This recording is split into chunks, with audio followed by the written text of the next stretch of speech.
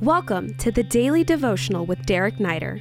Thanks for joining us as he walks us through the pages of Scripture with a daily word of insight and encouragement.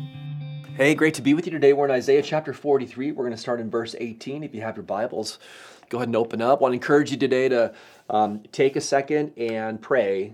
Ask God to show you someone that you can pass these devotionals on to, and somebody new, right, that you haven't passed them on to before. Unless, of course, God lays a person on your heart that you have passed them on to before.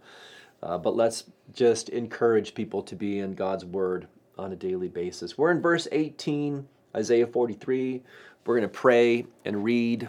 We're going to meditate, and we're going to experience God's Word. Father, thank you for all that you've done in the past.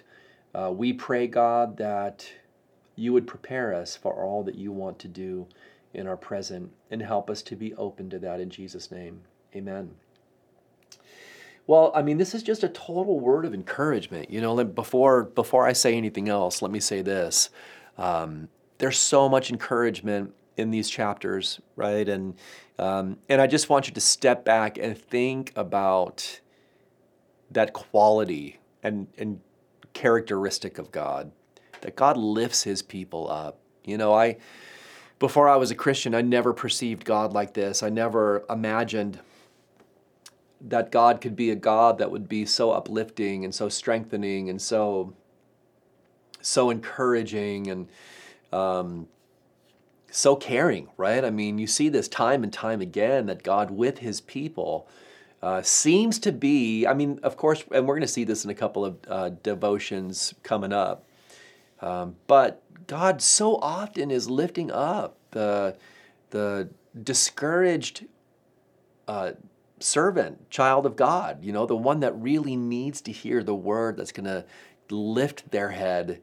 And I love that about God. I would have never imagined that God was like that. And not because Christians necessarily didn't live that out, you know, before me, but I was living in darkness, you know, and I just thought God was a God of rules and, you know, that everything with God was taking and none of it was giving. Check this out. This is just such a great section of Scripture. Remember not the former things, verse 18, nor consider the things of old. God says, behold, I am doing a new thing. Now it springs forth. Do you not perceive it? I will make a way in the wilderness and rivers in the desert. Let me tell you what God is not saying first. When he says, remember not the former things, nor consider the things of old, God is not saying, disconnect yourself from you know, the miraculous past. God is not saying, discard those great things that I've done in your history and just forget about them because they don't matter. That for sure is not what he is saying, because, you know, over and over again, God encourages the children of Israel to remember. He encourages them to make memorial stones. He encourages them to tell their children the story of his faithfulness. So he's not saying don't do that. God's past, Chuck Smith, Pastor Chuck used to say this all the time. God's past faithfulness speaks prophetically about his future faithfulness. And so it is good for us to remember what God has done in the past. What he's saying here is this: don't live there. He's saying don't live there. And you know, some of the Israelites, like some Christians today, were living in a place where, you know, there was no present experience with God. It was all about what God had done in the past, and oftentimes in someone else's life in the past. Like they were resting on the laurels of what God had did decades and centuries ago. And so God brings this beautiful word of encouragement, man, that I have said so many times, that I've held on to so many times, that I believed in so many times. You know, God has given me this word to speak prophetically over people's lives a number of times as well. And the word simply is this: behold, I'm doing a new thing. You know, behold, I'm doing a new thing. I love, you know, I love the whole thing, but there's a couple things that he says here, right? And it's bookended. Behold is bookended with, do you not perceive it? So God is saying, I am doing a new thing. Now it springs forth. Okay? I'm in your present, not just in your past. I'm not just, some intangible thing in your future. I'm in your present right now. I'm in the space of present, and I am doing a brand new thing. It's similar to what I did in the past, but it is also altogether new. When God works in our present, the present work of God is always unique and in many ways different from what He's done in the past. All I'm saying to you is this, when we ask God to do it again, we sing that elevation song, do it again. We're not saying like, God, do what you did in the past exactly the same way that you did here in the present. We're not saying that. We're saying, God, do manifest your power, but manifest it in a fresh and new way. Help us to be open to that.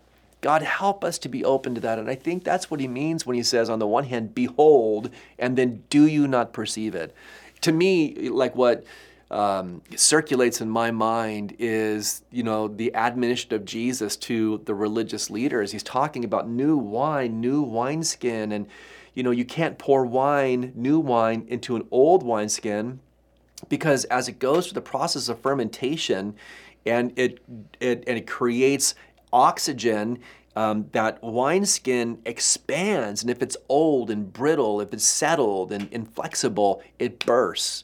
You got to put it in a new leather wineskin. It's got to be flexible. It's got to accommodate. It's got to be open. It's got to be ready and willing. And listen, I just want to encourage you to be that, right? We pray, God, do a new thing. And the fact is this, God is doing a new thing. Are we even aware of it?